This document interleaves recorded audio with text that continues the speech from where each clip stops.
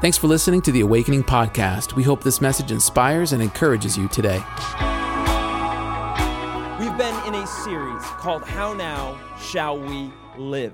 How Now Shall We Live? And today I want to talk to you from the subject, just shift it a little bit. How now shall we love? I want to speak today on your world view.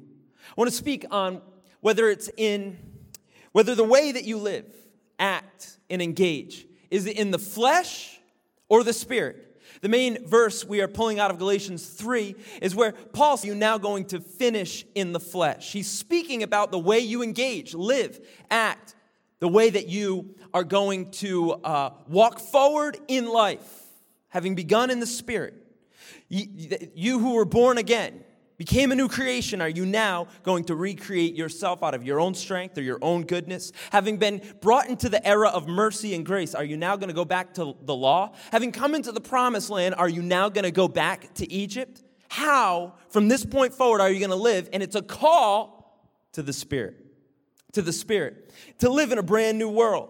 Not in the old life or the old style, but in a new kingdom. Not in the culture, but in church. The question today is, how now shall we love? We're talking about being led by the Spirit. I want to read a verse to you, and you can join me in 1 John chapter 4, verse 7. It says this, "Beloved, let us love one another. Let us love one another, for love is from God. And whoever loves has been born of God and knows God. Anyone who does not love does not know God, because God is love." See, love is not God, but God is love. Let's pray one more time together. Holy Spirit, come. Reveal what you want to say to us. Our hearts are open and our minds are open. We need to hear you. Refresh us and remind us, resurrect us and rededicate us in Jesus' mighty name. Come on, all God's people said, amen. Amen. Let's talk about love. Let's talk about the concept of love. Let's talk about the word, the actions, the emotions of love. It's a large subject, right? When we talk about love, it's almost, I as a preacher know that there's going to be a lot of agreement, but maybe little action, not because we don't want to live in love, but it's such a large concept. It's so ethereal or conceptual that if we're not careful, we can all agree that love is good, that we need to love. In fact, even as Christians, that we are called to love. We can all agree on that premise. The problem, though, could be is that it's very difficult sometimes to move from conceptual to practical when we talk about love. It's difficult to move from the atmosphere or the feeling or the emotion of love to the reality of its practice in our life, in our mind, on our spirit. How do we move from the conceptual to the practical? Many people are asking today, in this atmosphere, how do I love in a world filled with anger and distrust? How do I love even when I disagree with someone? How do I love and simultaneously disagree? How do I love when I've been hurt? How do I love and not grow cold, not grow bitter? How do I love when I'm confused on what it should practically, verifiably look like in the outflowing of my life? Are you having any issues with this? Have you come across these problems lately? How do I love in this day and age? And what does it look like? How now shall we love? There's a culture right now in America and around the world that in reality has lost its love. It's lost seemingly its desire, ability, and acting in love. Love has become a lost art. Love has become a rare action. And it seemed to have disappeared all in a moment. Remember when we began? It was like we're all in this together. Do you remember the unity and love of that? Well, here we are 185 days later, And it doesn't seem like we're all in this together. 185 days later, it seems that we didn't slow the spread. Seems that we're in trouble. Seems like chaos has only grown. Confusion is only rising. And it seems that the unity and the love has kind of turned into an undesired way of living right now, which poses a problem to us as Christians because we believe it's one of the foremost things we're called to. And yet culture is drifting. It's avoiding. It's actively running away from what we would call love. And of course, that's what it's going to be because culture is, of course, a consequence of the world. And don't forget, our struggle is not with flesh and blood. It's not with people, but it's with principalities, rulers, authorities in high places. So there is another action going on. There is another culture. There is another system. It's called the flesh. It's called the old law. It's called the spirit of the prince of darkness. But we are called to live in radical light. And that light should produce love. So how can we key off the world if we're going to follow Christ, especially as the world gets darker and we're called to be the light? You can see that we're at a crossroads as a church, as people. We're living in a very real dichotomy of what seemingly the world believes versus how it acts. And who are we going to key off of? How now are we going to live? How are we going to love? We are in spiritual warfare. If you've been saved for 3 weeks, you know this.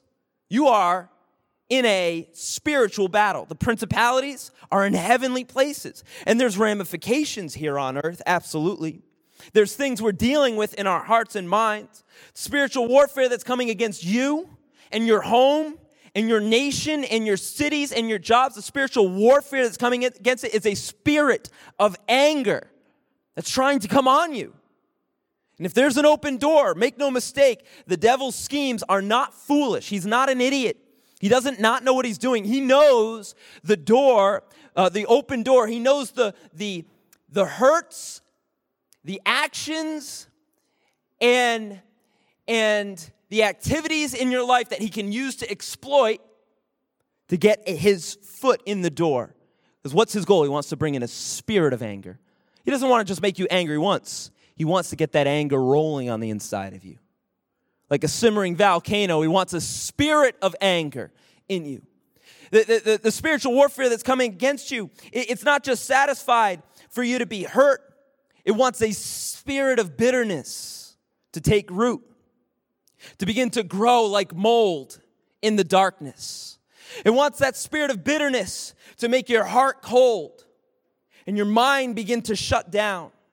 It wants that spirit of bitterness to grow such a harvest that you begin to isolate from other people. There's a spirit of prejudice that's trying to come on people, trying to come on the nation, where we become distrustful of people we're called to love, where we become angry at people we're called to give grace to.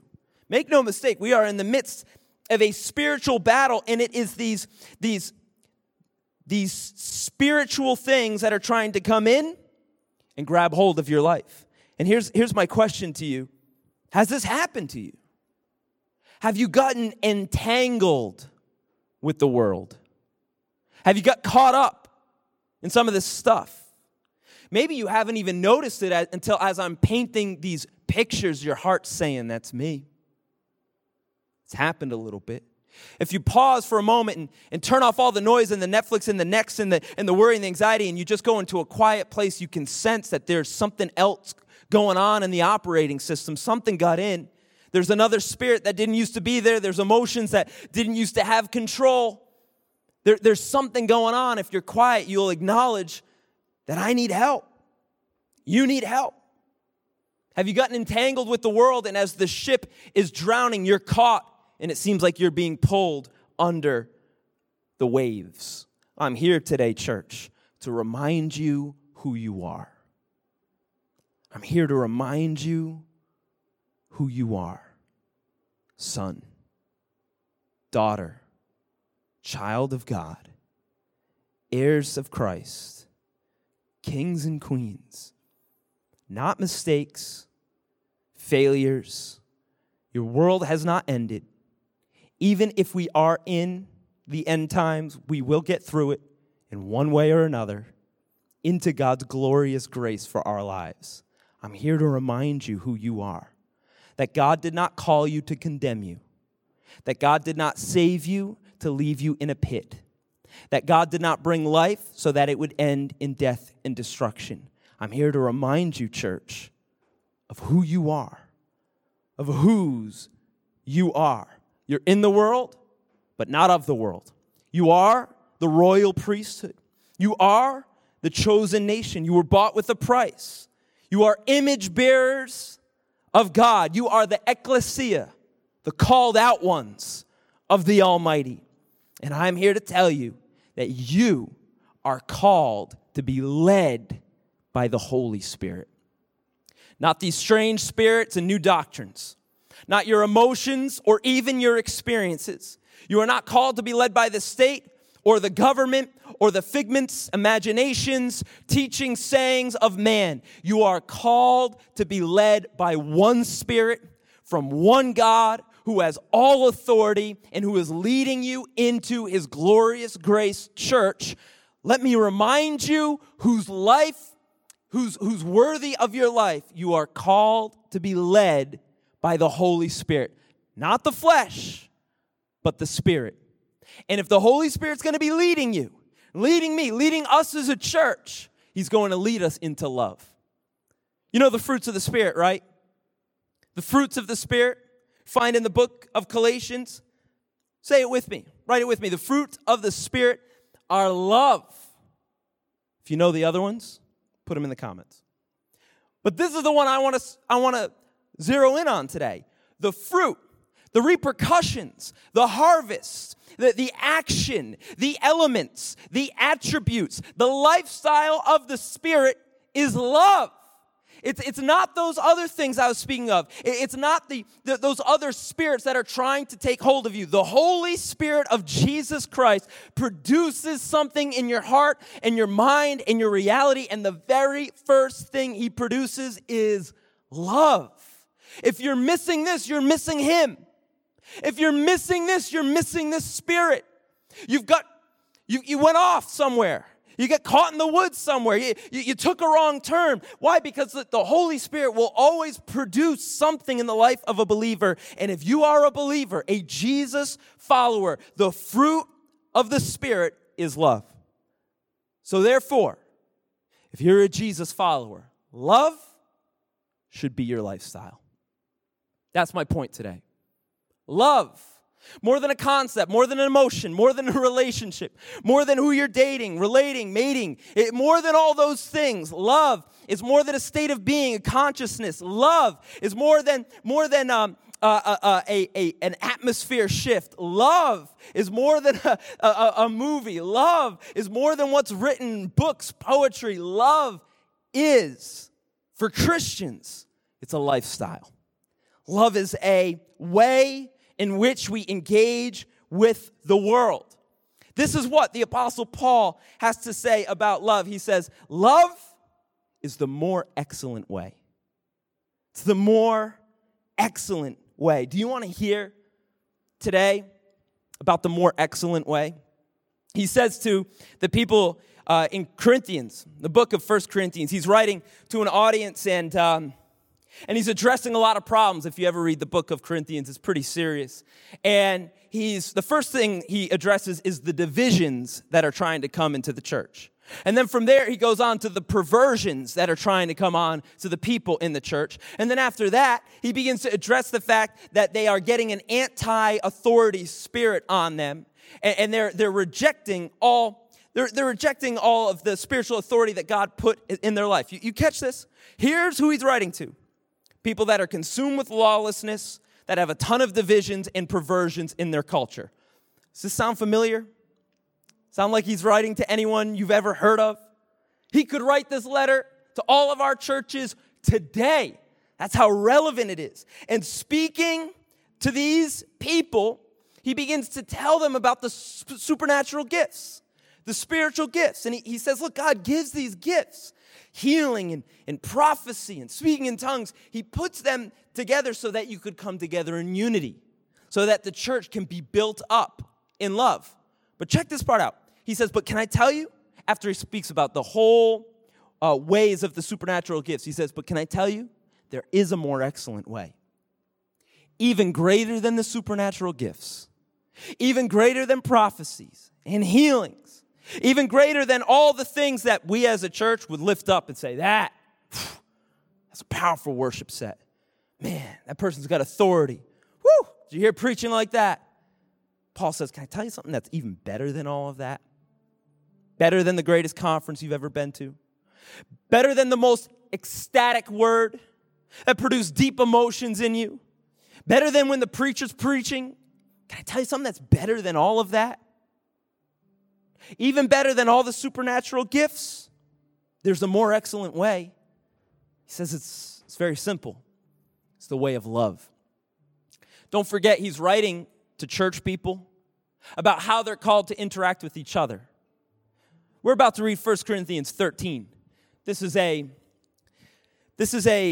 chapter that's primarily read at weddings and at funerals. And so we almost don't read it in church because it's been a bit cliche, and it's crocheted on whatever you crochet on, framed and put in people's houses and bathrooms and become little Pinterest notes. And we've almost said like, oh, this is so good. But do you know the context, who he's writing to and what he's writing about? Look, he's saying, let me show you a better way than even all the supernatural stuff.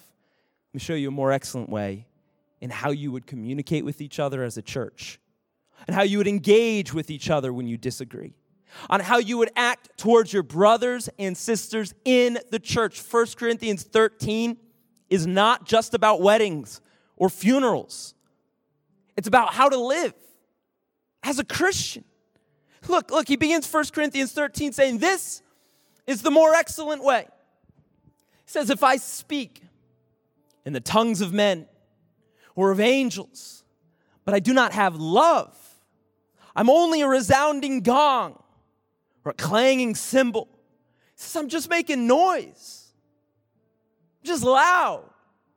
He says, if I have the gift of prophecy and I can fathom all mysteries and I've got all knowledge, and if I have a faith that can literally move mountains, but I do not have love, then I am nothing. He says, if I give all I possess, give it to the poor, and I give over my body to hardship that I may boast, but do not have love, I gain nothing. All of your spirituality, your supernatural gifts, all of your sacrifice is nothing if you do not have the mind of Christ, which is love. And then he begins to define, these are the attributes of what love really is. He says, love is patient. Love is kind. It doesn't envy. It doesn't boast. Love's not proud, walking around with its head stuck up, knowing who's wrong, who's right, who did what when, what they should have done, shouldn't have done. That's not what love is. It does not dishonor others. It is not self-seeking. Love doesn't demand your acknowledgement of what I did for you, or the amens or the repercussions of doing good things. It's not easily angered. It keeps no record of wrongs. Love is not easily angered. And more than that, it goes a step further. And it doesn't keep a record of wrongs. Husbands, wives, love doesn't know every specific thing you did going back 20 years wrong, ready to pull it out in the moment of need, in the midst of that argument. What would a culture look like? What would a church look like is if when we forgave, we really moved on? What if we intentionally forgot people's offenses towards us? Because see, that's Paul So the Word of God's definition of love is to choose to not remember. The Bible says as far as the east is from the west, God removes our sin from us. God that knows all things. God that is omniscient and omnipotent. He chooses to forget our sins. Why? Because God is love. Keeps no record of wrong. Love does not delight in evil, but it rejoices with the truth. It always protects. The Bible says love covers a multitude of sins. Love's not looking to expose, mock, belittle, show you up, or show itself off. That's not love. Love always protects. It always trusts. It always hopes. And it always perseveres. My love keeps going. It doesn't give up at the first conflict. Love makes it through. Love has the fight and comes out better.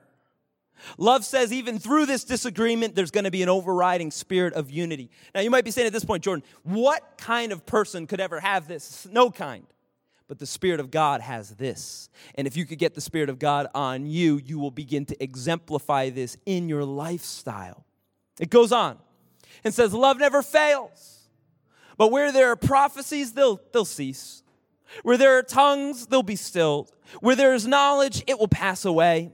For we know in part, and we prophesy in part, but when completeness comes, what is in part disappears. When I was a child, I talked like a child. I thought like a child. I reasoned like a child. But when I became a man, I put away childish things. And then look at this last part right here. It says, for now we see only a reflection as in a mirror. For then we shall see face to face. Now I know in part, but then I shall know fully, even as I am fully known. And now these three remain: faith, hope, and love. When all else fails, that's what remains. When everything crumbles, that's what remains. They will outlast empires. Even earth itself will be wiped away, but these three things will remain: faith, God, you are good; hope, the best is yet to come; and love. And the greatest of these is love. If you have to have only one of them, and if they have to be ranked, Paul's saying choose love. That's the number one. It's the exemplified in Jesus Christ. The greatest of these is love. So here's my thought, Awakening Church. The way of love. If we were to live in the way of love, have that lifestyle, will we not have a life that looks radically different than the way of the world? Will our speech and our thinking, the way we raise our children, will it not be radically different than the way of the world? I'm not saying you're going to be perfect, but I am saying if you have the Spirit of Jesus, which will bring the spirit of love on your mind, in your heart, and your actions, will your actions not be different? And the way you think and communicate be radically different? Again, not perfect, but being perfected. Why? Because I'm led by the Holy Spirit, not any other strange spirit. This is my challenge to you, church. Is this your lifestyle? When you read those verses, can you say, yeah, those are being worked in me and reflected by me? Do you have that lifestyle of love? Or is your mind set to mocking? Or is your mind set to belittling? Or is your mind set quickly to be angered? Quickly to tell everyone what's wrong with them? Quickly to have a list of what they've done wrong and how they've wronged you? Because if that's the way that you live, we got to reckon the fact that you might be operating not under a Holy Spirit. And maybe that Holy Spirit doesn't love you. Maybe that Holy Spirit isn't for you. In fact, maybe that other spirit is lying to you, trying to lead you in another way. For the Holy Spirit does love you. He is for you, and He will lead you into the way of all truth, which will begin to personify the God of love. Because love leaves a mark. Love, it just leaves a mark on you. That you have something distinct and different on your life. Jesus says this, by this all people will know that you are my disciples. Here's the one distinction. Here's the thing that everyone that sees you can understand who you are. One thing that will set you apart. One thing that will make you different. What is it, Jesus? What's the thing that would make us look like you? He says, they will know you if you have love for one another. Notice that he didn't say love for God, because it's sometimes easier, not sometimes, it's always easier to love God than to love the imperfect brother and sister you have to actually daily interact with. But Jesus says, yeah, but that's the thing. That's the thing that everyone's going to say something is different about them. Why? Because they love each other. There's no spirit of anger, violence, hatred. There's no disunity. It's their love for each other that will begin to reflect Jesus. The number one identifying marker of following Jesus is loving other Jesus followers. It's one of the things that's just on you. So spiritual, and yet it's able to be seen in the natural. See, I think one of the problems right now is that we have disregarded this call from Jesus that love be our divine marker. And we've accepted other things being our divine markers. Maybe it's our whatever you would accept as your identity over Jesus Christ. We've allowed those things to set up into tribalistic natures, into separate groups, and everybody's got to choose a side, and none of it is Christ-like. None of it's born of the Holy Spirit. It's born of strange ideologies of people that do not know Jesus. People that do not operate under grace and love and mercy. It operates under people that are operating under a strange spirit and false doctrines. And yet, if we're not careful, we can ally ourselves with things that have not allied themselves with Jesus. What am I talking about? What I'm saying is the identifying marker of you is Jesus, His Spirit, His love that's on you and in you and through you. That's the thing that sets you apart, is your love for those that God has put you around. I think the problem right now is we've devolved into profiles, not people. We're profiles with opinions and informations and sides and groups. And we've got all the data. And we've got all the knowledge, and we've got all the right answers, but you know what we're missing? Love. We're missing love. You might be right, but if you have no love, who cares? I pray the church doesn't miss the foremost distinguishing nature that God died in order to give us. A spirit of love for imperfect people. Love for those God put us around. Do you know what love sounds like? Love sounds like this. Hey, I'm sorry. I was wrong. You know what love sounds like? Love sounds like, I didn't realize you felt that way. What does love sound like? It sounds like, I value you over this thing. So I'm not going to bring it up anymore. Or I'll let it go. Or I'll choose you. I'll get rid of that thing. You know what love sounds like? Love sounds like, hey, you know what? Let's move on. I'm with you. I'm for you. We're not going to fully agree, but you matter more than that. That's what love sounds like. I think the problem right now in the church, certainly in culture, but we can't speak to culture. I can speak to the church. I think the problem right now in the church is many people are throwing away God-ordained friendships over trivial disagreements. They're throwing away 10 years of friendships because they got a spirit on them that's unholy. Because they disagree over something that's just brand new or rearing its head. They've got caught up in a way of thinking or a way of living, and they're allowing it to isolate one from another, which is certainly what the enemy wants. Many people are throwing away God-ordained relationships because of trivial disagreements. Can I tell you, it's going to get awkward in heaven because you're both going to be there. And even though they didn't use the hashtag that you wanted them to use, they're both going to be there. And even if they wear a hat that you don't like, you're both going to be there in heaven for eternity.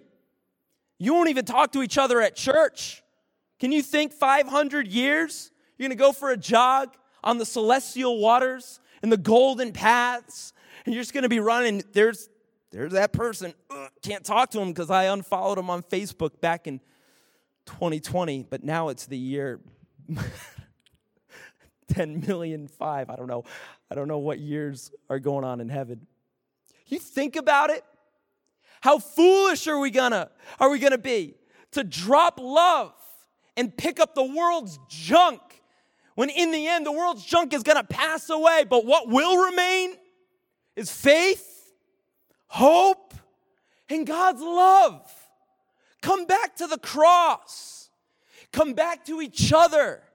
Come back to unity. Come back to agreement even in your disagreements. Can you say, though we disagree, we love each other because Christ first loved us? And can we move forward even if we're not 100% the same people? With the exact same agreements, with the exact same lifestyle, with the exact same way of seeing the world? Could our different perspectives bring us into a greater place when it's bound together by love? Hear me. Listen, we're not going to have the election until November 3rd. If you think it's going to get better before that, you're crazy.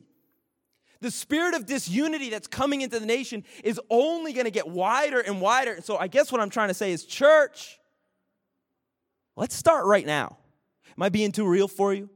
Let's start right now and make the decision, despite disagreement, we are going to operate under a different spirit than the world is operating under. And we're going to come together in unity because Jesus loved us. Therefore, I am going to love you.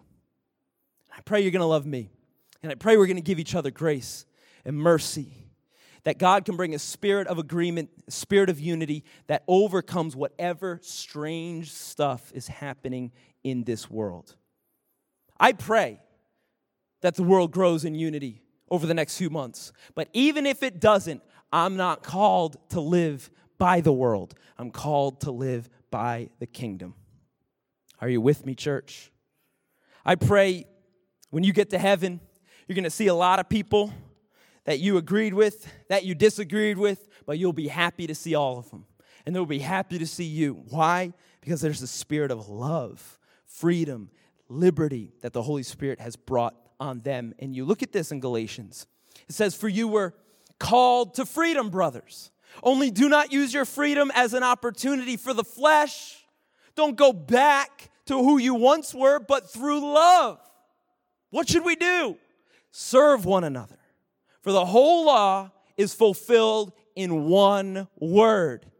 You shall love your neighbor as yourself. But here's the warning. But if you bite and devour one another, watch out that you are not consumed by one another. What's Paul saying to the Galatians? He's saying, come on, you know the righteous action is to love one another. But if you insist on snipping at each other and biting at each other and having petty squabbles and little disagreements, eventually you're going to eat each other alive. He says that's not the Holy Spirit. The Holy Spirit, it's going to lead you to a place where there is unity. Does that mean we have to all agree? Does that mean we have to all become exactly the same, all become one? No. You could speak the truth. You could be yourself. You can be who God's called you to be. Look at Ephesians 4:15. It actually says this. It says, speak the truth. Speak the truth, but do it in love. Do not use the truth as a weapon to harm. Do not weaponize the word of God at the people of God. Speak the truth in the spirit that it was written, the spirit in love. If we do that, we'll grow. Notice that when you speak the truth, you end up growing, but it's got to be done in a spirit of love. To become in every respect the mature body of him who is at the head, that is Christ Jesus. I remember one time I was in a job. I'd been there for a week or so, and I had moved across the country, and I was kind of confused as to everything that I was supposed to be doing. It was really one of my first jobs outside of the church. I grew up working for Pastor Mike here at the church and doing whatever he told me to do. And so when I went to Seattle, I got a similar job working in the church, and I wasn't sure about all of the policies and everything. So one time I was in my boss's office, and I had done some stuff wrong, and I was kind of confused about the processes to be officially hired and all of that. And this person just began to ramp up in their anger. They felt self-justified that they were talking to an idiot, so they just began to ramp up in their not just condemnation, but we'll leave it at that. And started coming down on me with all of these things. I felt like an ant. The more that they spoke, the smaller I got. The more beat down I got. The more that they spoke, the more I began to accept their words. And I was just a kid, so I didn't have much of a backbone. I didn't have many experiences, and so I just began to think like, man, I am bad. And my friend, one of my good friends, he was in the room as well, and he was standing right next to me. And as the boss was shouting over me, I remember looking at him for support, and he looked at me and just wouldn't look up. One of those moments where no one's looking up. We are clearly staring at the ground, And I remember thinking, what do I do? Do I flip out? Do I react? Do I scream? Do I run at this guy? What do I do? Because, I don't know, it was just like, it was like a spiritual happening that was coming over me, like as if there were toxic fumes being poured over me. And all of a sudden, that moment, I heard the Holy Spirit say, has Pastor Mike ever spoken to you like this? I heard it clear as day. Has Pastor Mike ever spoken to you like this? Because I worked for him my whole life, and I certainly didn't get it all right. There were plenty of times he could have yelled at me, but I heard it. Did Pastor Mike ever speak to you like this? And I said, not really. Not really. And what the Holy Spirit was showing me was those that love you aren't going to talk to you like this. Those that love you are not going to allow this spirit to be spoken, cascaded over you. So what did I learn from that? In that moment, I said, this then must be another spirit. This can't be the spirit of love. This has got to be another spirit. Whether it's the truth or not, I don't know, but I know what God sounds like, and I know what people of God sound like, and I know what it sounds like when people are speaking in agreement with the Holy Spirit. It doesn't sound like this. Therefore, I reject not only the words, but I reject the atmosphere by which you are delivering them into my heart and soul. I come out from that waterfall of anger, and I come into the Holy Spirit, and I say, Holy Spirit, thank you for showing me that this was not your spirit. Now I need for you to cleanse me, help me forgive this guy, let me move on with my life. Why? Because I want to be built up. When you speak the truth, that's good. But make sure you speak it in love. And in the end, it will not tear people down, condemn them, be filled with anger. It will build people up into maturity that they might grow closer to God. Let me ask you, when you leave God's presence, how do you feel? Do you feel built up, matured, grown up? Can I ask you, when people leave your presence, how do they feel? Do they feel like love has cascaded or poison? Anger, frustration. My question, I guess, is, can you be a conduit for God's grace and His mercy and His Holy Spirit? Because people right now, they need encouragement. They need kindness. They need a word of faith spoken over their life. We are getting chaos and anger from all sides, but if you could be a conduit for God's presence to flow through to other people, I am telling you, it could change your world and the people's worlds around you. But hear me, if there's a bunch of junk and gunk that are causing all the pathways of the presence to stop, if you got a bunch of, like when you have gutters and the rainwater can't go in because there's all those leaves, the Holy Spirit's coming in right now. And He's convicting you because He's saying, here's why. I not only want to get this stuff out of your life, I want to be able to flow through your life into other people's lives. Church, we're called to be conduits of God's love and His mercy that He might flow through us. So all that come around us are not torn down, but are built up. You might be asking right now, well, what about my enemies, though? What about those who think different than me, believe different than me, that have different politics, or different perspectives? What about those that I hate and hate me? What about those that accuse me? or divorced me or manipulated me, do I have to love them as well? Forgive? Be merciful? What about those that betrayed my confidence? What about those that have fallen short of my expectations of them? What about those that did do something that actually hurt me a month ago, a year ago, 10 years ago?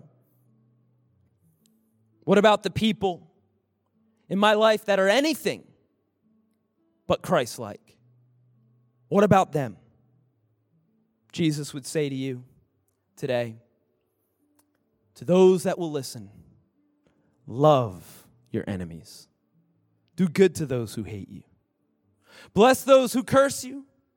Pray for those who abuse you. To one who strikes you on the cheek, offer the other also. And from one who takes away your cloak, do not withhold your tunic either. Give to everyone who begs from you. And from one who takes away your goods, do not even demand them back. And as you wish that others would do to you, do so to them. If you love those who love you, what benefit is that to you? For even sinners love those who love them. And if you do good to those who do good to you, what benefit is that to you? For even sinners do the same. And if you lend to those whom you expect to receive, what credit is that to you? Even sinners lend to sinners to get back the same amount. But love your enemies. Do good and lend, expecting nothing in return. And your reward will be great, and you will be sons of the Most High. For he is kind to the ungrateful and the evil. Be merciful, even as your Father is merciful. See, those that have experienced grace, they cannot ever withhold grace without being hypocrites. Those that have experienced mercy have the great honor to give mercy. We can love because Christ so loved. It can be our lifestyle because he gave his life that we can even have a life. My question is love your lifestyle, church? Or has it slipped? Have you got caught up in the ways of the world? Have you got caught up in the occasions of culture? Are you slipping down into the muck and the mire of this spiritual oppression that's trying to come on the whole nation? Or are you coming intentionally back to the cross of Jesus Christ every day to receive love that you might give love? Church, will you come back to the lifestyle of love? My challenge to you is this: will you now be God's love to others, his conduit to others? Thanks for listening to the Awakening Podcast. We hope this message has encouraged you. If you want to learn more about our church, visit us online at awakening.global. We'll see you soon.